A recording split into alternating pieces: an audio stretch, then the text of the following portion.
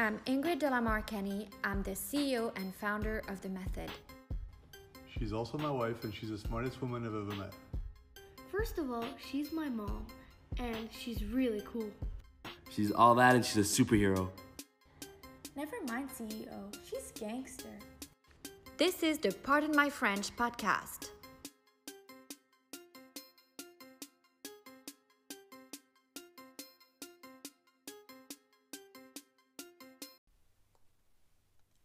Hello and welcome to episode 42 of Pardon My French. I am Ingrid Delamar Kenny and I am your host live from Monaco. Boy oh boy, do I have a podcast for you. This podcast episode has been, I think, along with hormones and weight loss, one of my most requested subjects. And I have touched on business before, so this podcast episode obviously is about business. I've touched on business before. I've brought some of my friends who are incredible business women, but I think I'm going to go more into the nitty-gritty of things and kind of explain how I got here. I think that's pretty much the question that all of you have had for me. How did you get here? And let me tell you, I am here, but I still am the owner of a very small business. It's not even where I would want it to be. And I need to kind of muster up the courage to grow beyond what my expectations are right now.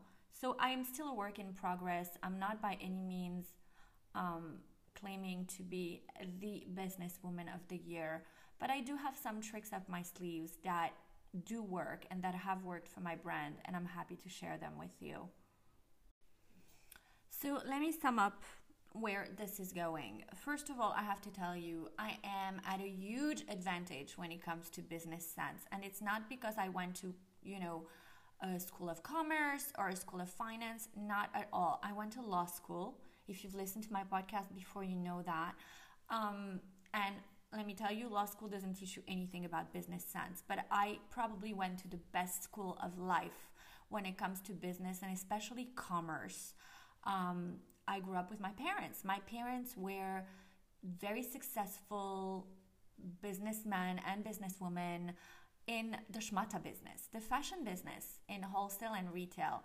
And to me, it's been incredible to see just how much I've absorbed of their brilliance and their business sense growing up with them as my parents, because I'm now doing retail and wholesale. And even though, I've evolved with our times, my parents didn't have any internet. There was no, online business, no websites, no e-commerce.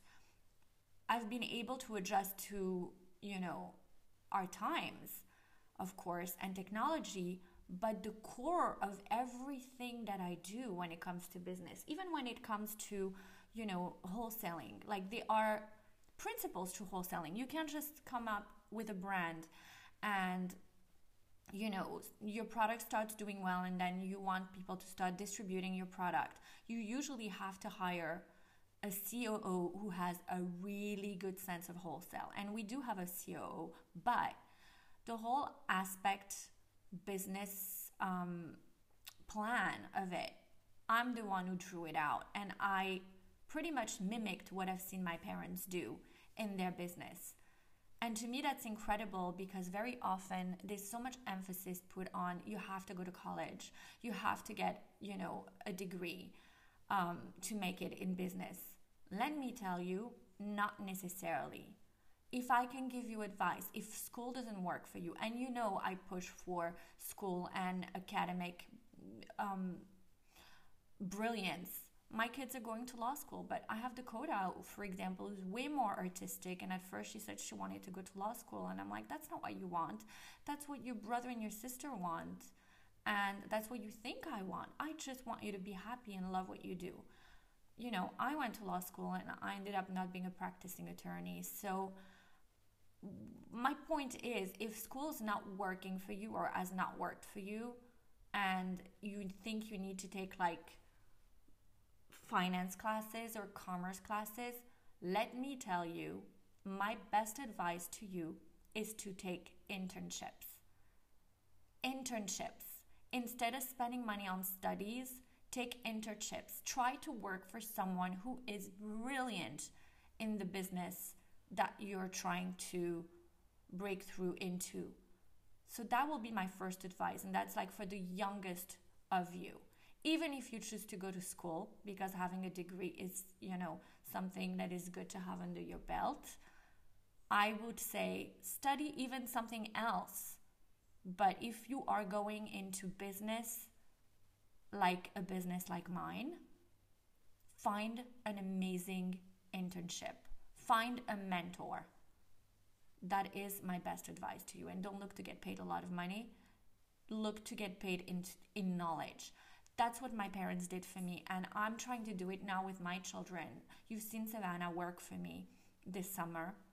And actually throughout quarantine in March and April, she's been a huge part of my business. She's been working for me since she's 18 years old. And she actually even worked on our Transform retreat at the Grand Hotel du Cap Ferrat. She was one of my core event coordinators, and it is so important to have my kids being part of my operation. I always say it's a family business, it's a small business. Don't be afraid to call your business a small business. There's a lot of respect that comes with that. There's nothing embarrassing about being a small business. Don't be afraid to say, I am a small business. Even if the person you're competing with or the person you're looking up to, which are two different things, have huge headquarters and they're showing a very flourishing, huge business in a corporate area. Don't let that tear you down. Don't let that bring you down.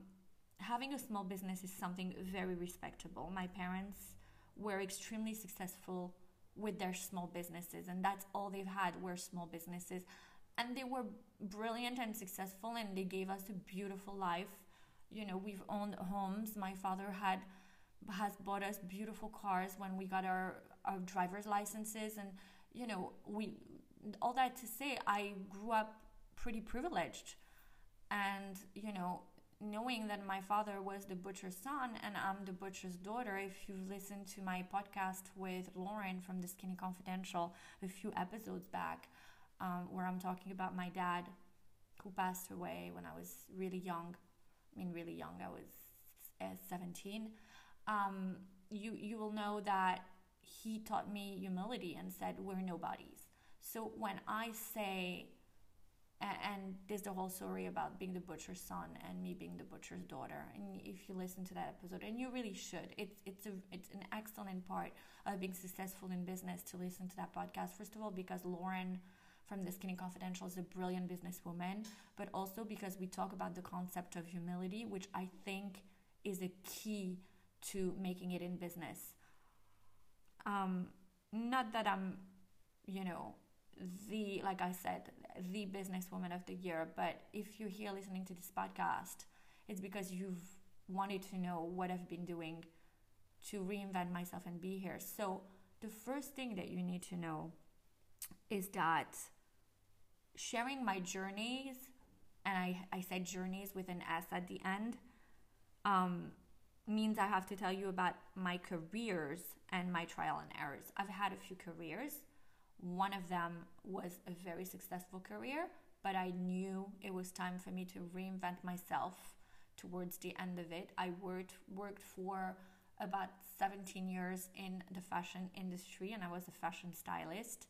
I dressed wealthy people, and I dressed socialites, and I dressed celebrities. As you know, I've worked on Sex and the City as an assistant costumes designer and prop stylist.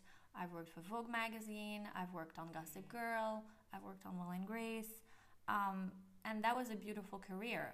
And I started, it was an accidental career because I was just a sales girl for Patricia Field in her store in Soho when I started, and I was like 18, and she recruited me to work with her on set.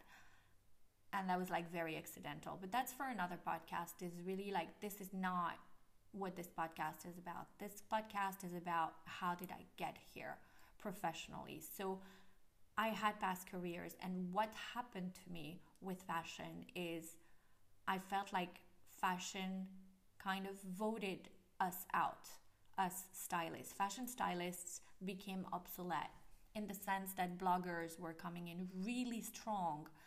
And not just bloggers, they were the socialites were coming in really strong.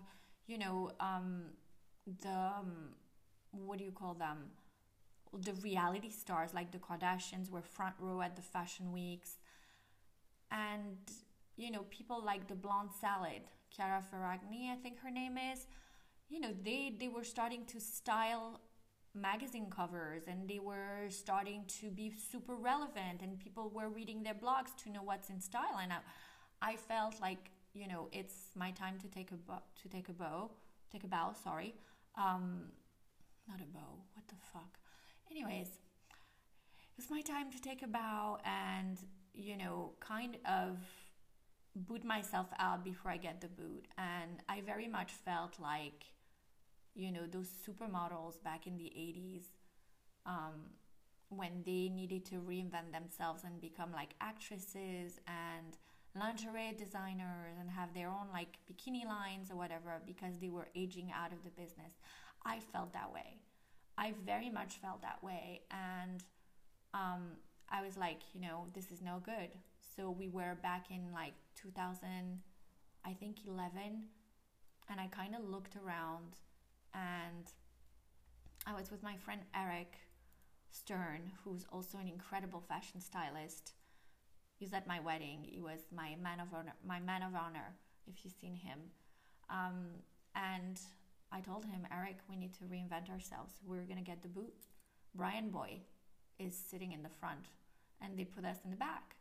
We are no longer relevant to, you know, to fashion. And I reinvented myself at that point and moved to Monaco.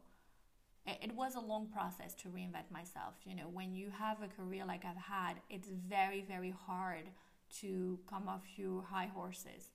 But I guess the point of this story is to say that, you know, you can grow out of careers, and careers can outgrow you.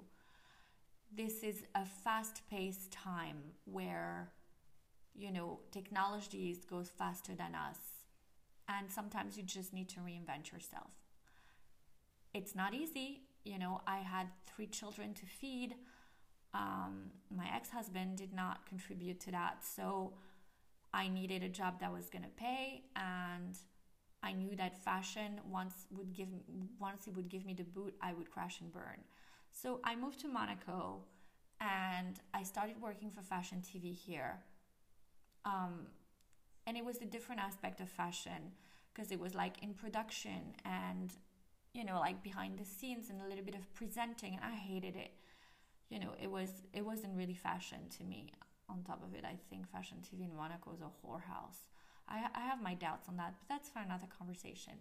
So anyways, I kind of like took a few punches in the face and kicks in the butt trying to leave the fashion business, and especially leaving such a beautiful career behind while it was still in its high.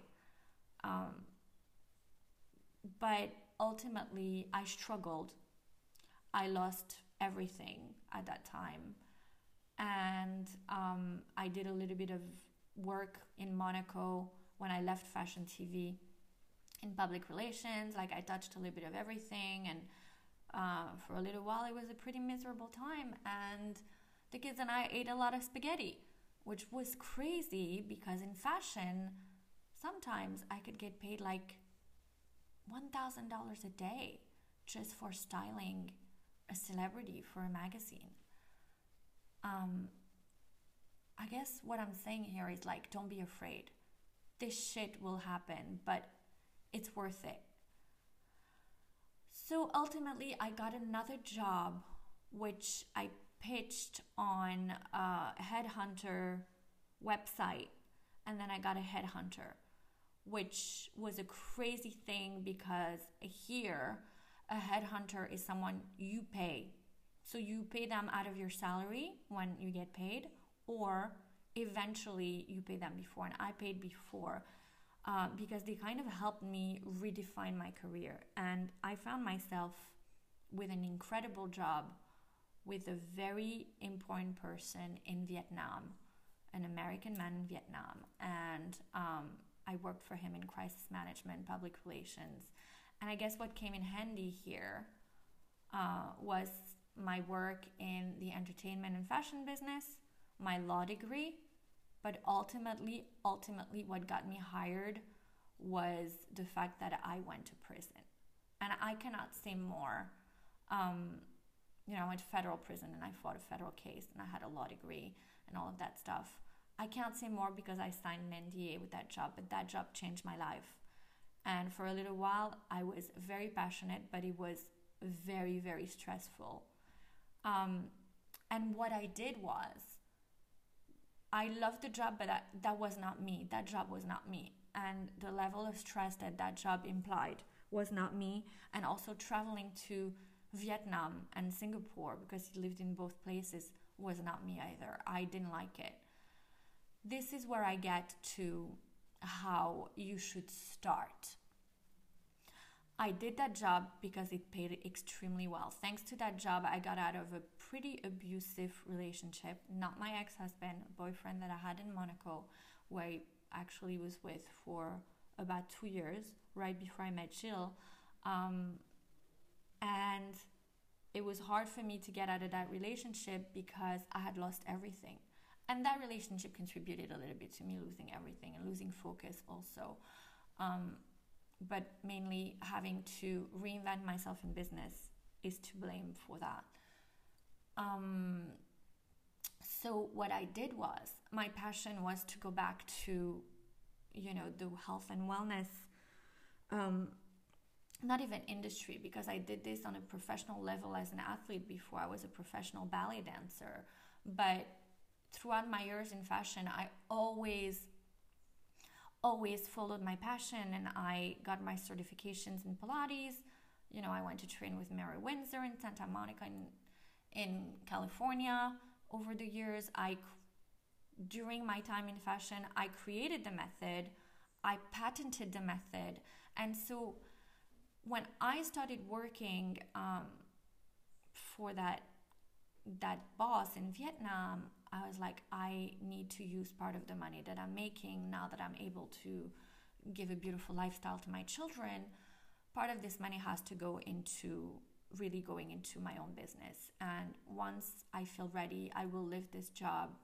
I will leave this job and go on my own.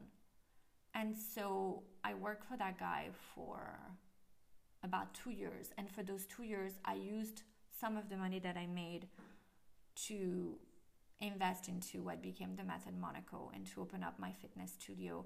A lot of the background work that I did was at night. So at night, I went on register.com, and you could do that on monster.com. There's a lot of websites. You could even use those blog, the blog pages to do that. And I've said this before, I've given this tip before, but it was important to include it in this podcast. I created a website. So you never publish it, so people can't see it, but I created the website from scratch. And that website kind of was my vision board. Every night after I finished my work for, let's call him Mr. X, Mr. Vietnam, Mr. X, let's call him that, keep him anonymous. I would come home, make dinner for the kids, and when everyone would go to bed, I would get on my computer and work on my project. And this is one of the best advice I can give you. Don't quit a job you don't like, but that pays the bills.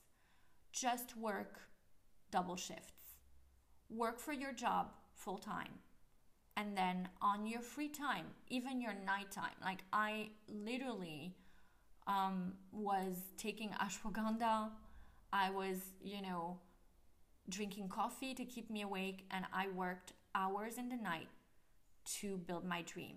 And my vision board was that website that I was creating and building and not publishing it. And so the first thing that you do is you create the homepage. And the homepage, you should describe your business. What is your message? You know, and think of your business as a story. So tell your business story. It has to be a great story. You position your brand, you know, as a story. And that's kind of what I did with the method.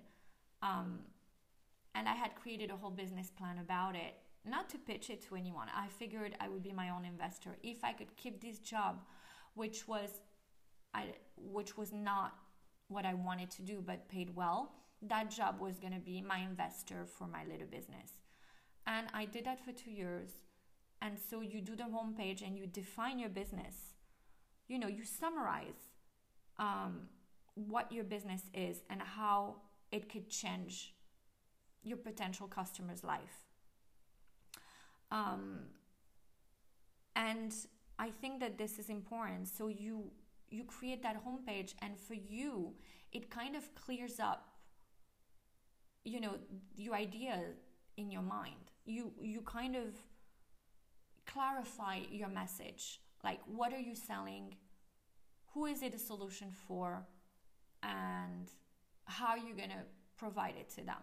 And so that's what the homepage on that unpublished website would be. And it's an amazing vision board because you can start adding pictures and, you know, and I did that every day. And then I went on the me page and I wrote my biography, my credentials, instead of writing a resume, my credentials. And again, you know, what I will contribute, what solution can I bring to my potential customers? And why should they trust me to do it? And that kind of redefines you already as a boss. So you're going to work for someone during the day, but at night, when you are opening up your unpublished website and creating it, you're a boss. And it's on your own terms. But remember to do this with humility. And I did that for 2 years. And then I went through all of the legal procedures and the whole legal process to finish the patent on the method protocol. And that cost money. So I was lucky that I knew to keep working. And I think that, you know, when people say quit everything and follow your passion, I disagree. Don't quit everything and follow your passion. Use it. Use what you're doing. Use that paycheck to fuel your passion. And once your passion is fueled and ready to go and can start making money, or even started making money, because I started the method by hiring someone and giving them the training and certification to teach the method. And then I sent, her name was Charlotte. I loved her. I'm still in touch with her. I sent her out to give sessions in Monaco as I was still working for Mr. X. And when I saw that we could start making money because she was making money for me, then I was like, you know what, Charlotte? It's time I quit with Mr. X and I join you in teaching. And that's kind of how the whole thing started. So I'm not telling you to be a kamikaze, especially because, you know, you might have children, you might have responsibilities and rents to pay. Open up that website, go on a website builder, build your dream on there, build your dream career, and every day look around you and every day add to it. And when you come home, after you make dinner, after you've put your children to bed, if you have children, after you've taken care of your responsibility or went to visit your older parents or whatever, sit on that computer and build your website. Build your website and one day hit publish. And the day you hit publish is the day that you are ready to monetize. That is so important.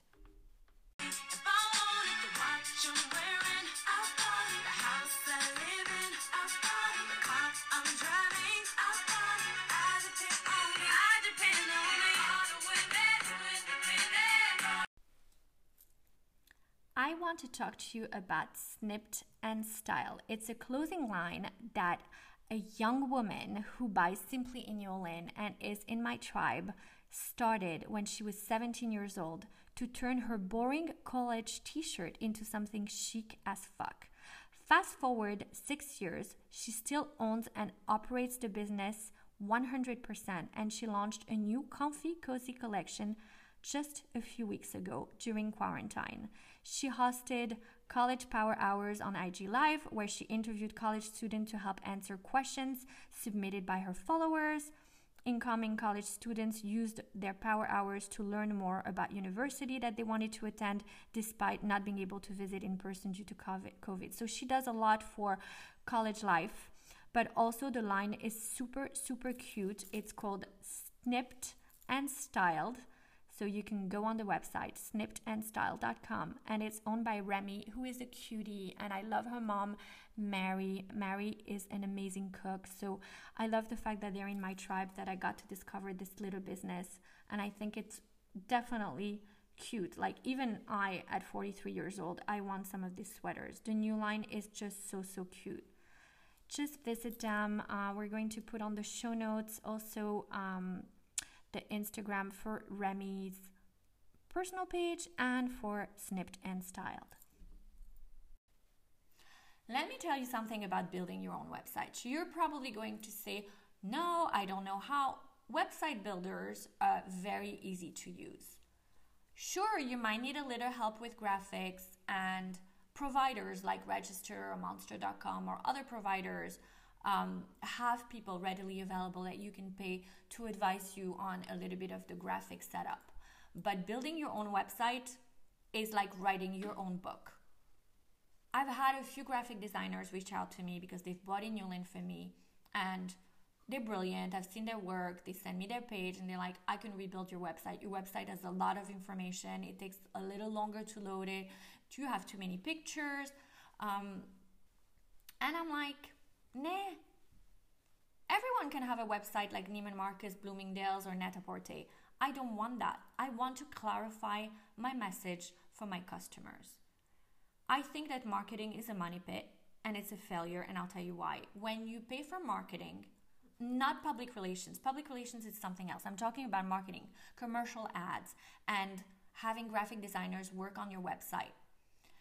No one can write your story brand better than you can.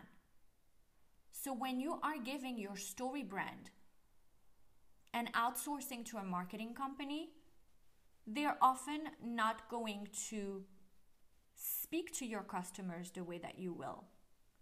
They're going to create noise, and they're going to create a message very similar to the message they've created for other brands like yours, sometimes even your competition. So often the problem is not with the product or the service offered, but it's rather with the way it is communicated. And why is that? It's because people like me and you with a story brand that we love need to tell our own story. Graphic artists and designers, they build most websites, right? And the content writing is often an afterthought. So it may look pretty and preachier, but they're bad at communicating a clear, compelling message that makes customers listen. I want to come back up to the word of, I want to speak again, about the word authenticity. I don't think it's authentic to have a bunch of marketing people and graphic designers tell your story. It's like having a ghostwriter and then having an editor come on top and say, well, your story would sound better if you didn't go to jail. Let's just not put that in there. That's exactly the same. That's not my story. That's a bona fide story by a graphic designer or a marketing professional trying to make my website, my story brand prettier. But that's not my story, and that won't sell. The fact is, pretty websites and pretty stories don't sell things. Words sell things. Adversity sell things. You know why? Because it makes you relatable. People can only listen to you and understand you if they can relate to your story and your message. And this is what your small business should inspire or be inspired by, rather. I'm not saying you have to have struggled in the past. I'm saying you have to tell your true story. And no true story is absolutely perfect. No true story is a perfect white page on a website with a few pink or black pretty buttons. There's a lot of words that should be added. Does that make sense? The first thing you have to do when you start a business is think of your customer as your hero. There's only one kind of hero in your story. You can't have 60,000 heroes. So define your customer base really well. Who is your customer? What problem does your customer have? And how can you help your customer solve that problem? I feel like you will, first of all, feel amazing about what you're doing, your mission, because to me, your job, especially if you're going to be a small business owner, it has to be a passion. You have to love and believe in what you're doing and what your message is. So when you position your brand as a guide to help your customers, you find the tools and confidence to succeed, if that makes sense. So I've said this so many times, and I've seen the downfall of those professionals, whether extremely well-known and very accomplished, but I've seen their brand kind of tumbling down or shutting down after a while, or only being a hype for a while and then going down. Whenever the hero, the business owner or the founder positions themselves as the hero and sees their customers as their adepts and subjects, this goes wrong. This is not a kingdomship. There's a stage to be shared for the information that you give, for the product that you're selling, the solution you're providing. The stage is not yours to have as the business owner. You are the problem solver. I always say it. You're the Q to their James Bond 007. If you watch James Bond. I love James Bond. Well, you know me, I get sidetracked. So always position, when you tell the story of your brand on your unpublished website, choose your hero, choose your customer, and work on creating this website to serve that hero, to facilitate that hero's mission in accomplishing whatever they're coming to you to accomplish, to give them the solution to whatever dilemma they have. Whatever you're selling is a solution for someone. In my case, I knew women that would come to me, and mainly women. I have some men, but I focused on women. My heroes are heroines for the most part. No offense to a few of my professional athlete males, but my overall message was to a heroine who has dieted, has tried everything with and for her body, and still has not achieved the results and optimal health and weight control that she thrives for. So she's my hero. That woman is my hero. That woman also needs some motivation. That woman needs better information about the environment she lives in, the types of food that she should and shouldn't eat. She should be better informed about supplementation in her country. That woman needs someone to give her a boost of energy so she can shine. That's my heroine. If you're a makeup artist, you are not the heroine of this story. You're not the hero of this story. Your customer is. This customer wants to feel more confident. She wants to have better skin. She wants to be a star. She wants to feel like a star. Your job is to facilitate that mission for her. She's the hero. You are the facilitator to her mission. So thinking of your business as a story brand, I'm going to tell you what I always say about my story, my personal story. You guys remember when, I don't want to call her a copy cow anymore because it's like water under the bridge now, but that woman I was having lots of problems with was trying to discredit my integrity in the wellness and health world because I went to prison. And she tried to own my narrative, and she tried to tell my story and tried to tell everyone I went to prison. And I said, fuck no. If you have a skeleton in your closet, own your fucking narrative, own your ugly so that no one can. And I did. I own my narrative. When it comes to your business, you need to own your narrative. Stop outsourcing and hiring people to tell your story. In real life, we don't want people telling our story. We hate when people gossip about us and tell lies about us, right? Or a misconstrued truth. My mom tends to tell my story by always beautifying it. She never likes to tell my story by talking about my struggles, my shortcomings. She beautifies it.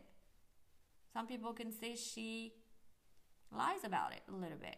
And that's really one side of my mom that I don't really get along with, because everything has to always look much prettier. I think it's an older generation type of thing with a lot of taboos, and we don't talk about things that were deemed embarrassing. And I realized over the years, as she was doing that it's never worked for me. Beautifying doesn't work. So while your business has to be attractive and it has to be a pretty page online, because if it's ugly or looking unprofessional, people won't take the time to read your story brand. I think that truth is ultimately what's going to keep them coming and trusting you, if that makes sense. Let's talk about, what should we talk about? So you want to make your, sorry, this is not scripted. I hope you know that. So it's kind of like I put my thoughts in order and write notes, and then I never read those notes. Because like, I know how I run my business and I know how I've ran it. I don't need notes. I don't need to script it. So your customer is the hero of your story. Step off that fucking stage and give your customer the stage. Get on the lower step or behind the curtain and fucking clap your hands for them. That's what you do. The next tip and trick that I will give you is to launch fast and adjust later. You've heard me say this so many times. If you look at my first jar of Simply Inulin, it was very similar to the jar that we have today, but not as good quality, not PET, not non-endocrine disrupting. That lasted for a week. I never even shipped those. But the first picture, I think you can find it on IGTV. The first ever picture of my first jar of Inulin was a big black circle that said the method, the body. Yeah, it's horrible. Horrible. I was learning. But you know what? I had to launch fast and adjust later. And I will credit my muse for that. I had Copy Cow copying every move of mine. And Lauren from The Skinny Confidential was in my house here in Monaco, and we were making a video with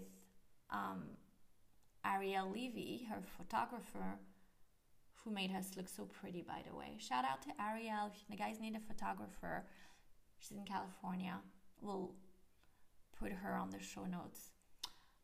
So we're shooting the video and Lauren gets sidetracked. She's very funny to actually film with behind the scenes. She's super professional, but she could, if an idea goes through her mind, she'll stop everything and just talk to you. And so she did that. She was like, wait, hold on a second, cut. And like my coffee is coming out of an espresso machine and, making Simply Inulin coffee for YouTube. That video is on YouTube now. And we're making it with the inulin I was using at the time, which I wasn't manufacturing yet. And she goes, Ingrid, you need to put inulin on the market. You need to source the best one and you need to put it on the market because Copy Cow is watching your every move and she is going to do that before you. And I said to Lauren, no. Each time I talk about inulin, Copy Cow goes live and says it causes dumping syndrome. She made up some fucking syndrome about it. No, she's not. She goes, mark my words. She's allowed to change her mind. She might change her mind. She will copy you. So that day, Lauren and I and Michael and Jill and I, whatever, we all went to dinner. And I only wanted one thing, was to get home after dinner, even though we had the best night at Sass Cafe. My favorite place to party in Monaco. I miss Lauren. Anyways, I get sidetracked again. And so we got home and I told Jill, I'm like, I'm not coming to bed. I have something to do. And I kind of started to go online and went on the hidden space in my website builder, and created a page for inulin. The next day I called the manufacturer of the inulin I was using at the time and I struck a deal with them. And the day after that, I was already getting all my certifications and whatever, and inulin launched a few days into it. And when I launched it and started talking about it, it wasn't even put on the market yet. And my little website builder page was still not published about Simply Inulin. The other part of the website was, because, I was an existing business that had the fitness aspect of it, of the method and the protocol and customers in my studio in Monaco and all of that. But that didn't exist yet. But I did an IGTV or a live at the time, and I announced it and I brought out the jar, and I knew it was horrible, that jar. That jar was like, ugh, that sticker's so ugly. I'll have to repost it. But you know what? The product existed. I launched fast.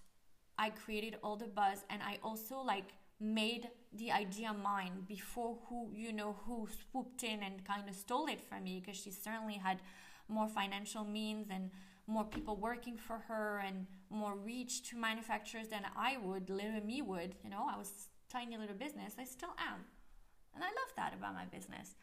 But I existed. Simply Inulin started to exist that day, and I launched it really fast. And in the following 3 weeks before we could ship, even though the product existed and people were lining up to pre-order it because Lauren was talking about it, I had been talking about it for a year already. I had tried so many different inulins on the market. By the time we shipped it, the jar was completely changed, the label was completely changed, the formula was improved, it was my very own. I had gotten all my certifications. I made sure we sourced from a GMP facility. And then, I launched fast. I adjusted as I went. As you know, my jars have changed since 2018. I think we've changed jars and labels maybe 6 or 7 times. The formulas changed 3 times. At the beginning, we didn't have a kosher certification or halal certification. Now we do. I adjusted as I went. And what's great about launching fast is that you have to put your need for perfection aside, which means putting your ego aside. And since you aren't the hero of the fucking story, putting your ego aside is a fucking good idea, wouldn't you say? So it all works in the end. To adjust later is also wonderful because you can launch your product. You can address your real customers. You can find out who your real customers and who are the people that are just there to spy on you and criticize you and waste your time. And once you've defined who your customer, your audience is, you can talk to them and listen to them. They help you. They are your business partner in improving your business. All of your comments and feedback help me adjust to your needs, basically. And I throw in there a little bit of my own taste for things and like things that I need to, because I find that a lot of my customers are very much like me and they want the same thing I do. You know, they want to take something that's good for their health, but they also want to make sure they don't gain weight. They want something good for their hormones, but they want something that looks cute in their kitchen. And, you know, they want to feel chic. They don't want some big bag that looks like a, you know, like a bulk powder, whatever, for like people that go to the gym and, you know, pump iron. So adjusting later kind of has your ego take a step back and your ears open up and listen to your customers' suggestions. And I think that's the only way.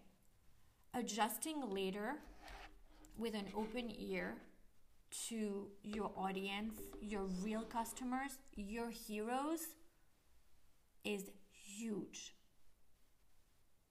So do not be afraid of imperfection. And certainly don't wait until it's perfect. I've had Lauren. Lauren is the perfect example. She is brilliant. Everything she touches turns literally into gold. And she knows her shit. I've been waiting for her to launch her own products, her own skincare, her own whatever she does, I will buy. Because she puts so much heart and passion and knowledge and research into everything she recommends. Why hasn't she launched her very, very own product yet? She wants it to be perfect. And every time I tell her, Lauren, what is imperfect to you will feel perfect to others, and you can perfect it as you listen to them. As much as she's taught me about business, I think this is where I need to push her more. And I have my beautiful best friend, my other best friend, Ella, who's launching her bow company, The Bow by Ella Gorbo. And it's the same thing. She's made the bows. She's already done a Riga Fashion Week in Latvia, where she's created bows for a fashion company. I have a bow that you saw me wearing for my anniversary in Saint-Tropez. I've purchased a bow and I gifted it to Lauren, so you'll see Lauren wearing it soon. And there's a waiting list for the bow, but she hasn't launched yet because she didn't get her perfect boxes yet. And the box manufacturer was really, really delayed because of COVID. And I was like, who gives a fuck? Just ship them without the box. And she's like, no, it has to be perfect. I think it's a big mistake. I think we're all missing out on some exquisite bows and genius from Ella because she's taking time to launch simply because she's waiting for perfection. And she knows that, and I tell her, and I will tell you the same I tell to my best friends. Now, don't get me wrong, I don't know everything about business. Lauren teaches me a lot about business. Ella teaches me a lot about business. She was my client to start. I used to train her. And then she became a certified instructor for the method. And I've learned a lot in my career. And I've adjusted a lot according to her recommendations as a client and as a friend and as a businesswoman. But launching fast, adjusting later, is something that people that are perfectionists have a hard time with. And I used to be a pathological perfectionist, and I suffered from it, and it was my downfall. You know, it's important to let go of ego in business and to not be confused with letting go of ego and letting go of confidence. You can let go of your ego and still be very confident in what you're doing. You don't have to look for perfection. You should not look for perfection. Avoiding guru syndrome at all cost. don't try to be a guru. The idea is to learn to liberate your customers and audience instead of entrapping them in dependency. I don't feel like your customers should depend on you, because the natural course of things in life, if that happens, is that at some point they will feel like they need to go on a detox from it. You don't want to do that. The more you give a freedom, for example, a product that there's no dependency on, but freedom to use it when they need it, will keep them coming. Don't try to be a guru. Don't try to be Oprah on stage.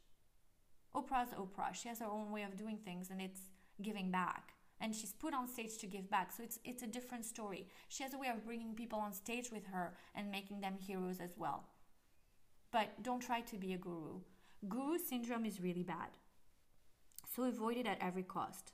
Trying to build dependency in your customers as opposed to giving them freedom is a big mistake.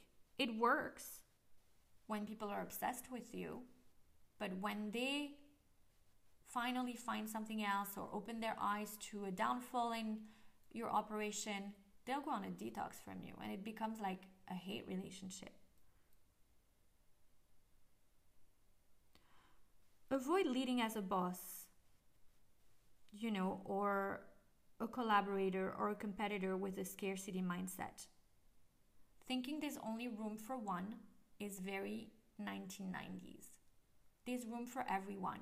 I think collaborating is actually amazing for success. Most old-timers are afraid of collab. They think they can be the only ones existing in this space, whatever space it is. I think collaboration is amazing.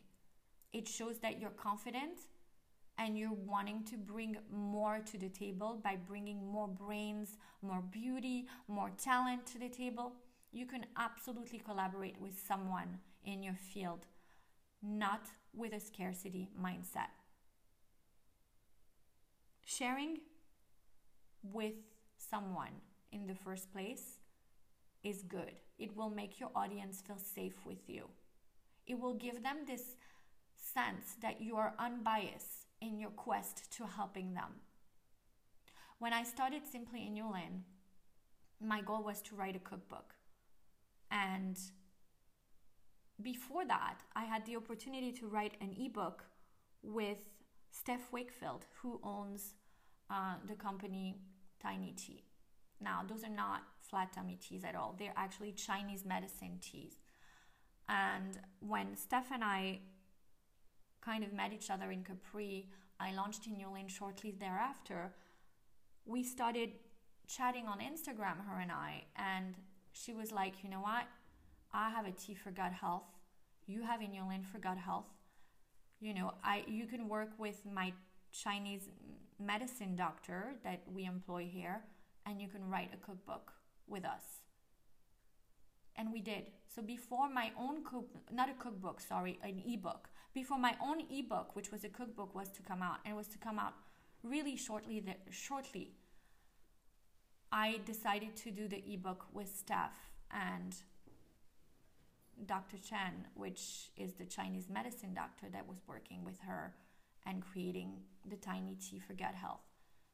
And we wrote Follow Your Gut together. The ebook came out and we sold it as a package with Tiny Tea for Gut Health, so the tea and the Inulin. And the ebook explained exactly how to take the two, but not take them at the same time. We made it work. And at no time did I feel threatened. At no time did I feel I had a scarcity mindset that, oh my God, if people start loving Stephanie and her Chinese medicine doctor behind her brand, and they start loving her tea, they won't buy Inulin or they won't listen to me. And you know what? It was a huge success. And what was great is that she gained my audience and I gained her audience. And together we gained an audience that we would not have gone on our own. So collaborating and not leading with a scarcity mindset, thinking there's only room for one, is actually the way to go. So whether you're a millennial, you know that, millennials know that, they're very good with that, or you're an old timer, I want to say, like me, I'm an old timer in this world today. I'm 43. You know, the scarcity mindset existed when I was in business 10 years ago. You kind of want to adjust to that. It's super important.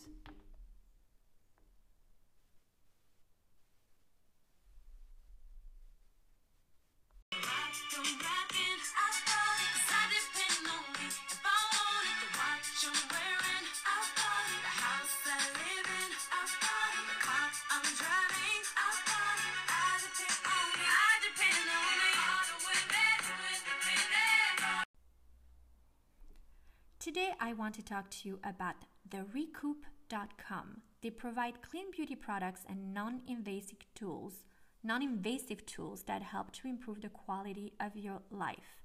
They also carry Simply Inulin. They are an authorized retailer for the District of Columbia, Massachusetts, and Colorado. They carry so many products that I love. They also have a really cute blog that helps you kind of figure out what you need. Their latest blog is on reducing puffiness, bloat, cellulite at home, the 411 on lymphatic drainage. So I would love for you to support this business owned by Erica Batchelor. She is the cutest. You can also follow her on her private page and see how she lives the Recoup lifestyle. Therecoup.com. Something that really resonated with me, and you might want to read it or even buy it in audio, which is what I did. When I started running my business and brought Simply Inulin on the market, and then I started bringing more products on the market, my friend Lauren, and sorry I'm mentioning her a lot on this podcast because she's been a great inspiration for me in my business. That's why I call her my muse. She's really, really, really been, a propeller for me. She said, it's very funny because you run your business like this book that I read by Donald Miller, Building a Story Brand. And you know what? I actually got the book on Amazon Audio, and I would listen to it like I listen to podcasts while I'm commuting, while I'm going places. And Donald Miller actually organized my exact thoughts into this book. I had not read the book before, and it is true that I was really going by the very same principles. Something that was crazy is that I was always talking about, I'm not the hero of my story brand, my customers are, and that is literally the first thing that's in his book. So, if you're enjoying this podcast episode and you want more structure in building your brand and building your business from an acclaimed businessman and author, Donald Miller, Building a Story Brand is actually great, and it's so aligned with the way that I've been building my business. And I've actually made tweaks throughout the way once I discovered him to kind of apply some of his stuff. I don't apply everything. There are things, for example, where I don't necessarily agree with what he says. For example, he says to give samples.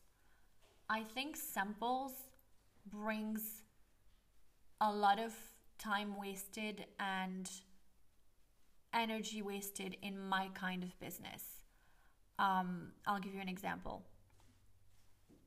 Simply Inulin is a commitment. And while it sucks that you have to buy the product without knowing if it will work for you, taking risks is important. I find that America runs a lot on sampling things, and sometimes they never stop sampling. People sample, they're butterflies. They sample friendship, they sample products, they sample music, and they never really truly consume it. So will it eventually bring an array of customers you wouldn't otherwise have if you let them samples? If you didn't let them sample? Perhaps. But you know what? I realized for my business, my audience is not an audience of samplers. It's an audience of people that have sampled so many diets, so many products in the past that have not worked for them. And these companies that sold them on samples didn't last very long in their consumer's life. So when you come to me, I'm really the last link in the chain of everything people have tried for their health And at that point, you can't sample something that requires commitment, an adjustment period. Technically, if I let you sample inulin, what's going to happen is that you're only going to sample the part where you're bloated and you fart. That doesn't speak very much for my product. So inulin becomes truly a magical product way beyond sampling it, because it's after 3 to 4 weeks, when you've gone through the adjustment period, that you start feeling the flat tummy and feeling all types of good. So, for example, as far as rose oil, and this is where I didn't follow Donald Miller's ways completely. I export rose oil from Morocco, fucking beautiful rose oil. Bringing rose oil from Morocco, from agricultural sources, bringing it to Monaco, going through, all of that it entails to actually source it from such a natural, agricultural, artisanal, pure source. Bringing it to this country and then, getting all the certifications and the inspections and then the bottling it up and then the labeling and then shipping it out to so many of you, mainly people that are in North America. I can't even imagine giving a sample of that. People will run on samples. I've seen it. It's actually a joke in so many movies. People go to Neiman Marcus and keep on asking for samples. There was a movie with Jennifer Aniston called Friends with Money. And Jennifer Aniston's a maid in there, and so she's like really loving the luscious Chanel skincare. So she keeps on going to Neiman Marcus or wherever and getting these samples that are limited to one per customer or something like that. That's not my customer. My customer is going to buy the small rose oil bottle, will try it, and if it's too expensive, I understand. That's the thing.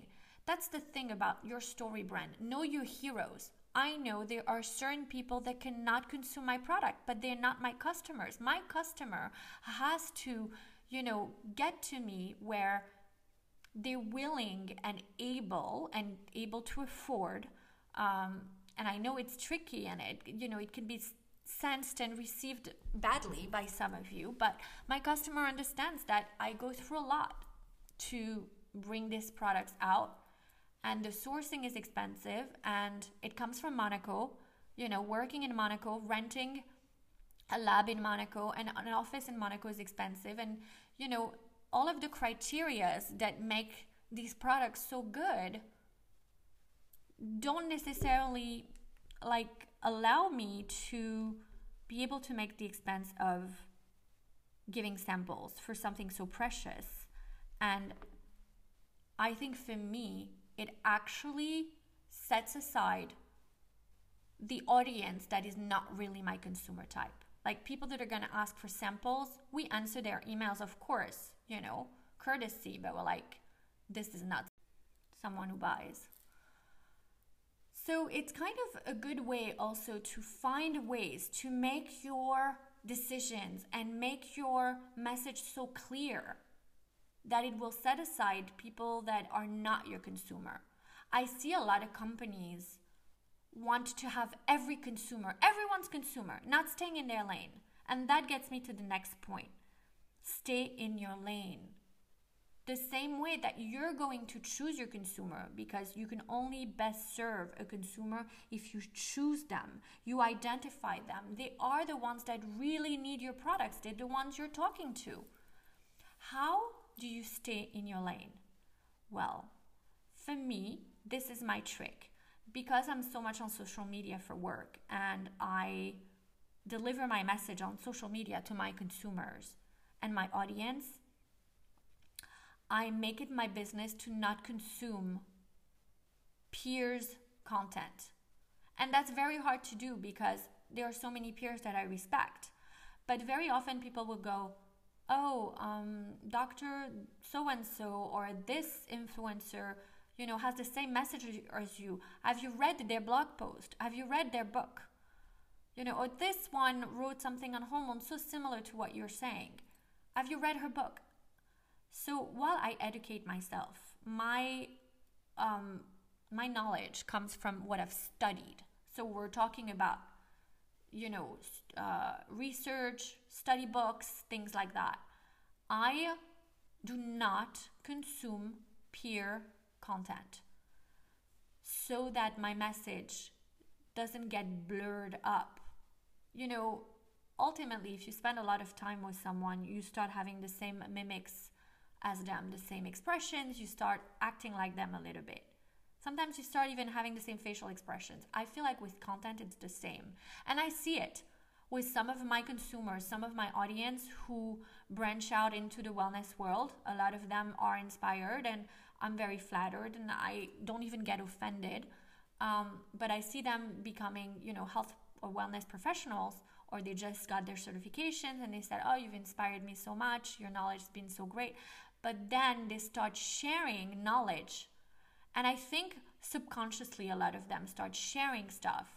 And I could see it actually stemming from my content. And that's okay. I'm here to inspire, educate, and hopefully solve problems for many. So it's okay, but I don't want to do that because I've presented my business and my story brand as an originator, as a problem solver at the end of the chain, meaning the people that get to me are ready for exorcism at this point. They've tried the diets, they've tried the naturopath, they've tried the cleanses, the juices, all of that. They've tried the medication, the hormonal testing. They've tried it all. They've spent hours in the gym and their body, their metabolism is not responsive. So that's when people get to me. So when I've positioned myself as that last link on the health and wellness chain, I have to make sure that I stay consistent and that I stay relevant by staying unique, bringing a unique approach. So while I do refer to medical research, medical specialists, Chinese medicine, the Talmud, which is ancient wisdom, and I do talk about my sources when I share this knowledge, I still, have a hypnosis in my mind where I kind of mold my approach. And I feel like when you are constantly consuming someone's content, someone you may admire or someone you may envy, you end up sounding like them. So staying in your lane also means, stick to what you know, not what other people know. Don't follow trends. Don't get obsessed with one content creator or one professional. Each one has their bread of, their loaf and their load. And kind of, copycatting is like, it's very often, it's not even malice. My copy cow, it was malice, jealousy, call it whatever you will. On top of it, she didn't need my content. She's got her own credentials and, a lot of resources to get well known, lots of PR, things that my little company and myself don't have. She really didn't need to be copying me. I think some of it was even spiteful. This old-fashioned scarcity mindset, if you will. But most of the time, when a younger, health practitioner or wellness practitioner comes into my space and loves Inulin and even recommends it to their new customers when they start practicing in their field, if they start writing things that I know they've learned from me and they don't necessarily credit me, very often I think it's just the subconscious, that they've been immersed so much in my content that it's become theirs. And so I would say when you build your business, you want to be unique and you want to bring your unique approach. You want to collaborate with people that are slightly different from you and that can enrich that approach, but you also want to put blindfolds on and stop consuming your peers' content. so that you can stay in your lane. Stay in your lane. Also, I think by staying in your lane, what I'm saying is, when a nutritionist starts shooting workout videos, like she's a fitness guru, or when a professional in the wellness world start giving speeches like she's a preacher at church, or when a fashion blogger starts talking to you about gut health, like you've got to wonder, why don't they stay in their lane? And you know what, they aren't gonna sell what they're good at selling because they're not staying in their lane.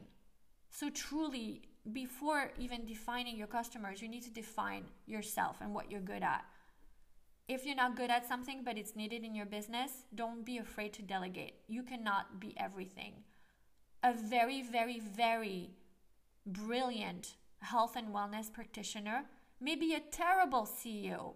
So maybe let somebody else be your CEO or your COO. Just know what you're good at and delegate in what you're not good at. I've delegated accounting, for example. I'm terrible at accounting. I'm good with numbers, when it comes to money. I guess that's the Jewish side of me. And my mother was a forensic accountant. So it's funny because I've watched my parents and, they've involved us in their business. Like when they would go away and, they needed like an extra pair of eyes. Even when I was 14, 15, she'd say, I want you to go do your homework at the store after school, just so you can kind of pay attention to what the employees are doing. And I've done that. And then at 17, I would like stay at the store and be a sales girl. And, then at 18, I would literally like go from one shop to the other and kind of oversee things when my parents were traveling. That really, really was like the best school of life and business for me. And, seeing the way that my parents balanced out their powers in the company that they had together. My mother was the forensic accountant. That's what she's good at. Very good with numbers, which is so funny because I hate accounting and I hate numbers. But I understand sales. And that was my father's brain. My father was a brain in sales. So talented with sales and business and just commerce in general. And so they've balanced it out and they've delegated to each other. And I think that's brilliant. When you don't know, at that point, delegate. But that kind of goes a little bit against what I said about having graphic designers do your website. Try to learn though. Don't become completely codependent on an expert in something. Your company is your own. You should be able to do everything, even if you don't do it very well. And with graphic design, I would say at the very beginning, to write your story brand, don't give your book, your whole story to a stranger to do. Don't pay someone to do that.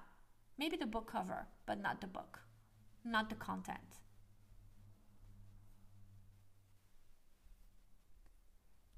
Make your message very clear. What do you offer? How will you make your customer's life better?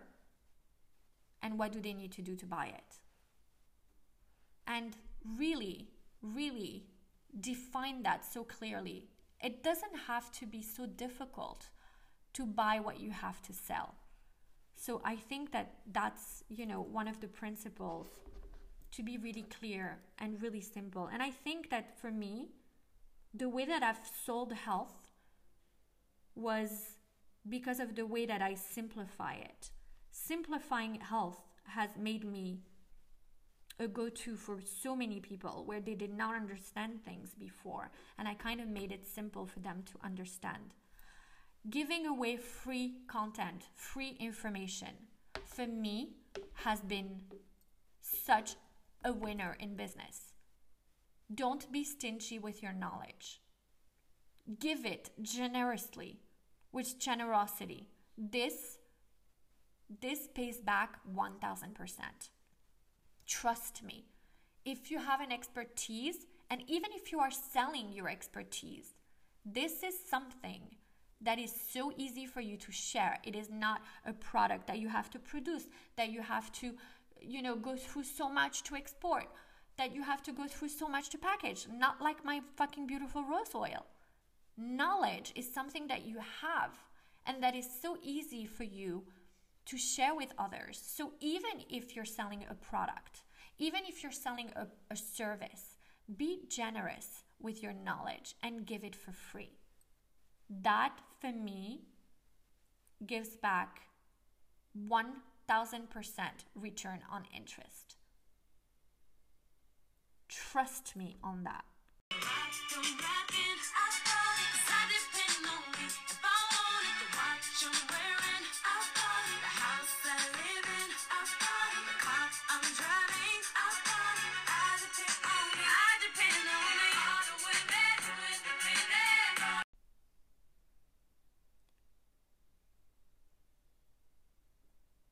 Double Take & Co., the Bolt Girls. Double Take is a company that was founded by a mother-daughter duo. So they run this small business and it provides career coaching services to people looking to change careers, move up, prepare for an interview, boost their resume or LinkedIn. They also provide various marketing services like website redesign. Right now, they're giving away free half-hour career coaching consultation, especially to those struggling through the pandemic. Their Insta page is @TheBoltGirls, and they have their website there on the blog, so you can also visit the blog. I love this. It's a mother-daughter duo. They're super cute. Even the Instagram is really, really cute. So just visit them. I think this was a perfect feature for this episode, specifically since we're talking about, starting your small business and branding and all of that. So these boss babes are just the girls you may need. And I think you can take them up on this free half hour of coaching. The website is www.doubletake/lifestyle/blog.com. We're going to put that. It's a little complicated, so we're going to put it on the show notes. Creating a system that is going to organically advertise for you is important. So in my case, for example, my branding is everything. I want people to feel amazing when they open their package, like they've received a gift and they've received a warm hug from Monaco. Because if I was in my store when people come in to buy Nulin, COVID aside, I would feel like someone that comes in to buy Simply Inulin is someone who's been struggling with bloat or hormonal issues or gut health. Someone's looking to feel better. They need a hug. I would probably give you a hug if you came into my shop. We'd be so happy to meet each other, right? After all the interactions that we've had on Instagram, after what you feel Inulin's done for you. For me, the way to send a warm hug to you when you open my packages is through my packaging. All the love and the thought process that's gone into it. The flair, the chic, the coloring, the branding. I stay very, very true to my brand. You will keep on seeing the pink and the black and the palm trees. Don't try to be a social butterfly in your branding and trying to tap into every trend that there is. Stay true to your brand. Let people recognize you, the packaging behind your brand. And so for me, my message is very clear. It's about health, it's about being pure, it's about transparency, and it's about bringing some chic and luxury because everyone deserves it. And so this packaging, when you open it, kind of says something to you. And what it does also, it's generating referrals. Let me explain. There was, I wonder if it's not Gary Vee. Gary Vee is amazing, by the way, but very annoying to listen to. Like, his voice rises my cortisol. So sometimes I try to listen to him, but very little, because of his voice. Like, I find him very, he's trying to be too compelling. But that's something with me and my perception of voices and noise and things like that. But he makes some good points, and he said, give a discount to people that will repost your product on social media instead of paying for marketing. Don't pay influencers. Paying influencers, you know how I feel about that. So I'm not even gonna go into it. But unsponsored fucking, be an unsponsored bitch like me.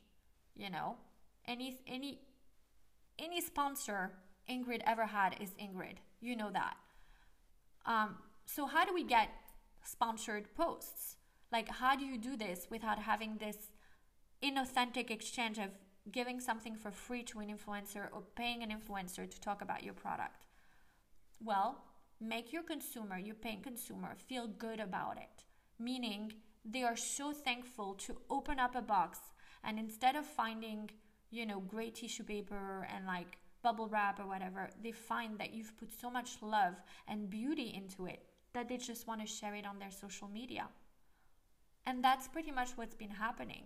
I've made my packaging this warm hug from Monaco, this chic hug from Monaco, this flair, something so exciting, something so pretty that when people receive it, they just want to share it. They're happy to partake in the sharing of something that's brought light into their day when they open their package. And then the free testimonials for me are everything. And I just love the fact that people send them to me without me asking for them, or without, saying, oh, send me a before and after and, we'll feature you or anything like that. I just get these messages and I share them. And those are my influencers. So you need to find a way to get that organically without paying.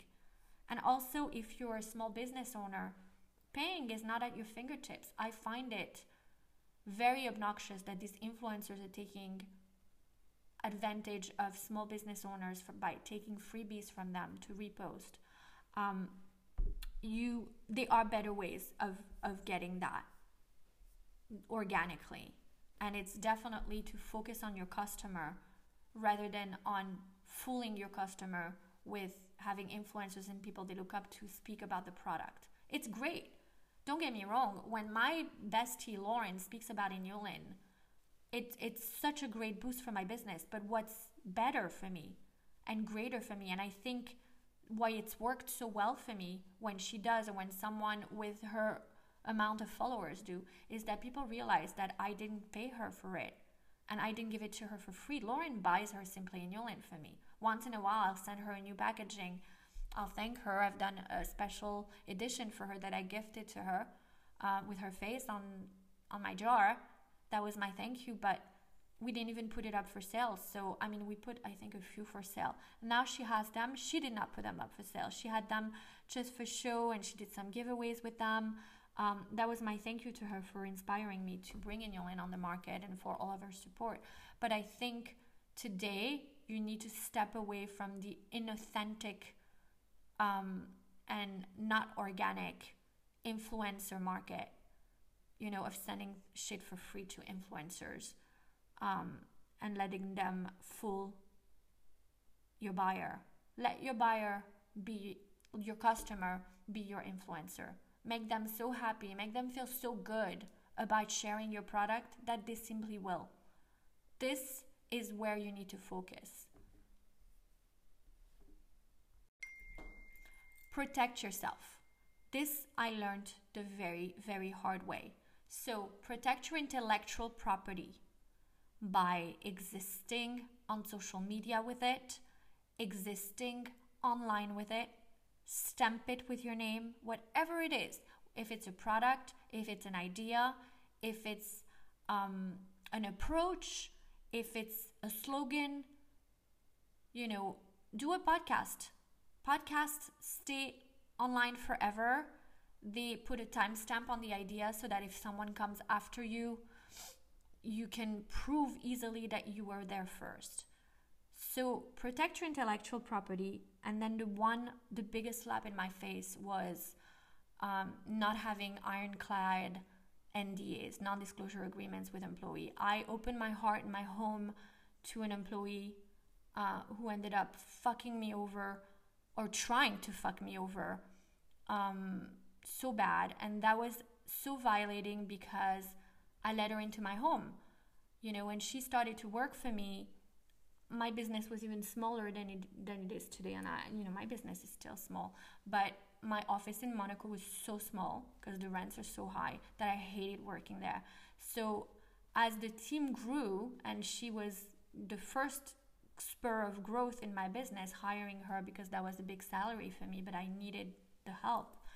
I said to her, you'll come work in my house with me. You're a lovely lady. The kids will love you. The dogs will love you. At least we'll have the view on the sea, because working in that office in Monaco, it's so small, and I have to have an office for legal reasons, but let's work from the house. And so when we parted ways, not in the nicest ways, she tried to say that she should have part of my business because she's helped me build it, which was horrible, because it took me 9 years to build this business. And you hire people, you pay them to help you. It doesn't entitle them to any part of your business. Employees are employees. So you need to not open your heart as much. You can become friendly. You can definitely, have nice relationships, and sometimes they can turn into a partnership. I've seen people going from employees to becoming partners with their bosses, and that's definitely not something I would be, close to, but not after 9 months, and then not after, you've put 9 years into it and someone worked for you for 9 months and they facilitated, the process of your business growing, but it doesn't mean they're entitled to your business. So that was really horrible to me. And then she did not have an ironclad NDA. I saw her as not a threat, so kind and so, a little bit older than me, and just like, I think I opened myself too much emotionally and my home. And when we parted ways, there was a lot of deception in a sense, and I wanted to part ways positively because the year had been amazing with her and we had beautiful growth together. But she certainly made a lot of money for it. I paid a salary for it. She ended up reaching out to customers on Instagram in a weird way, and I found out recently that she was telling these customers that I did not even have an operation and that I worked from home, that my business did not really exist, that business that paid her so much money. And my father always said, don't shit on the hen that fed you, and that's pretty much what she did. But it was pretty funny because the person that ended up sending me those messages she sent them to me sometimes in March of 2020. And I mean, by that time, a year had passed, and I was always sharing the behind the scenes of my office and my growth. So it's true, before, when she was working for me, we weren't really showing office because there was no real office. I had a tiny one in Monaco that, I was not embarrassed to share, but there's nothing to share. It was nice, and there was not even like real daylight in it. And I'm not ashamed of that. So when that person sent me this message and said, well, look what she's saying about you. She was saying you weren't really even running a real business. There's no shame in being so small and then slowly growing. But going back to the point was, I could have gone after her. And I did. I mean, we had an attorney for other reasons get involved. But I wasn't covered legally as well as I should have been. So even though your business may start off really small, always think of your business as it can explode anytime. So whoever you bring on, act like a boss. Don't act like a friend. You have friends elsewhere. You don't need to make friends at work. Have ironclad NDAs. Even if your business is small and there's nothing to protect at the beginning. Also, do not rely on an employee or a supplier that gives you that indispensable vibe. My mom always said to me, if an employee makes you feel like they're indispensable, fire them. And I used to think, gosh, that's so fucking harsh. But my mom was a business monster. She was amazing. She is badass. She fucking kicked ass in business, really, seriously. And I should have listened to her. And she said, anybody, and she said that to me about a babysitter. I was working on Sex and the City, and Dylan was like a baby, really, really a baby. And I had this nanny that worked for me, and she kind of did whatever the fuck she wanted because I needed her so bad. Literally, if she called me to tell me she couldn't come, I would cry because I'd be afraid to lose that amazing job. And I would call my mom crying and say, I can't go to work, the babysitter's not coming. She would be like, fire her. And I'm like, no, I can't. I really need her. I can't live without her. I'll lose my job. I'll lose my life. I need that babysitter. Dylan was really small, and, because of his issues at the time. I couldn't even put him in a nursery. And my mom said to me, listen to me and listen close. Fire her now. Anybody that gives you the indispensable vibe needs to be fired. Everyone is replaceable. And I didn't listen to her. And it took me about 15 years of learning the hard way that anyone that gave me that you can't do this without me vibe, and that I kept keeping and being a bitch, like, you know, being their bitch, literally, you know, every single one of them fucked me and set me back in my business. So anyone that gives you that indispensable, irreplaceable vibe, learn to do their job so that if you need to get rid of them, you can replace them. When I parted ways with certain employees, I knew to do their job. You've seen me packing boxes, you know, wrapping in tissue paper. You've seen me doing the administrative work when I couldn't keep my secretary. Like, you need to know how to do their job. And anytime you feel in a zone where you're their bitch because they're indispensable, get rid of them. There's such a market of people out there that are needing jobs and that are so brilliant, you can hire someone else. Don't be lazy. Get rid of anyone that feels indispensable, or at least gives you that indispensable vibe. I love my employees. Today I have an amazing team, and every single one of them is essential to running my business the way that I do. But none of them are irreplaceable. I'm irreplaceable in my business. That's it. And I keep on reinventing myself. So in a way, I fire myself very often and rehire, you know, another better version of myself. The most important lesson to learn here is to lead with humility. Lead with humility. Have gratitude to the people that invest in you, your customers. My customers, I have so much gratitude towards, because when they pay me money for my products, they're telling me, I believe in you, I invest in you. That is more than my mother even did for me. So be grateful to your consumers for believing in you and investing in you. Be humble. Humility is so big. And that goes hand in hand with not situating yourself as the hero in your story brand. And listen to your consumers' feedback. Listen to your consumers. They are your mentors. You guys are my tribe of mentors. You teach me where I go wrong. You encourage me where I go right. You tell me what's needed in my market. You boost me by investing in me. And I listen. I listen so closely. I'm open to criticism, and I religiously adjust according to criticism. And let me tell you, very often I'm like, you know, who the fuck is this bitch to tell me what to do with my packaging? But this bitch is the one who needs the packaging. I'm serving her.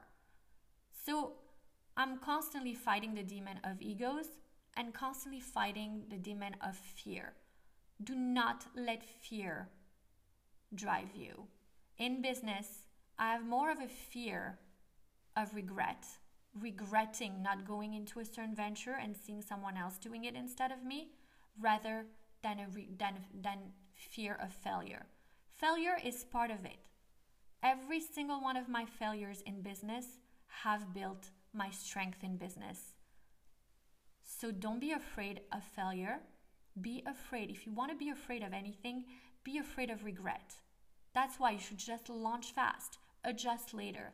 The worst thing that can happen is that you fail and start again. No big deal. Don't have an ego. You're not the hero of your story brand anyways, if that makes sense. Be innovative. Instead of stealing someone's thunder, innovate. Be unique. No one can be you, and you cannot be someone else. Do not steal someone's ideas. You can be inspired by a mentor, certainly. But you know what's better than one mentor who you look up to? a tribe of mentors that actually have buying power and can invest in you.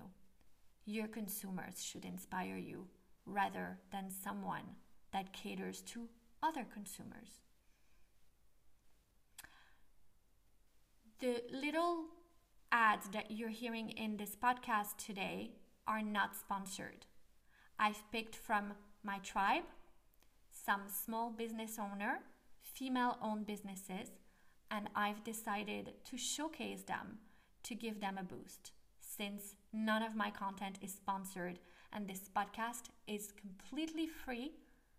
So I hope you don't skip over those ads because these businesses are badass.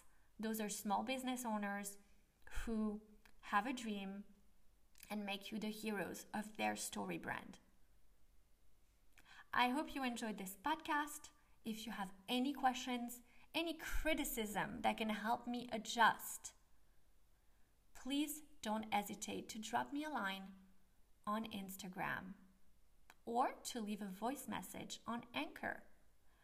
Make sure to check the show notes for links to the businesses that I have featured today and for information on my own products. On this note, I wish you a beautiful day, sending you beaucoup de bisous bisous from Monaco. I'm going to end this episode by shouting out Starklight Music by my beautiful friend and former client Liz Stark and her friend Andrew, who, they're amazing. They just came out with their new single. It's called Holding On, and here is a snippet of it. We're going to put the link to download the song on Spotify in the show notes.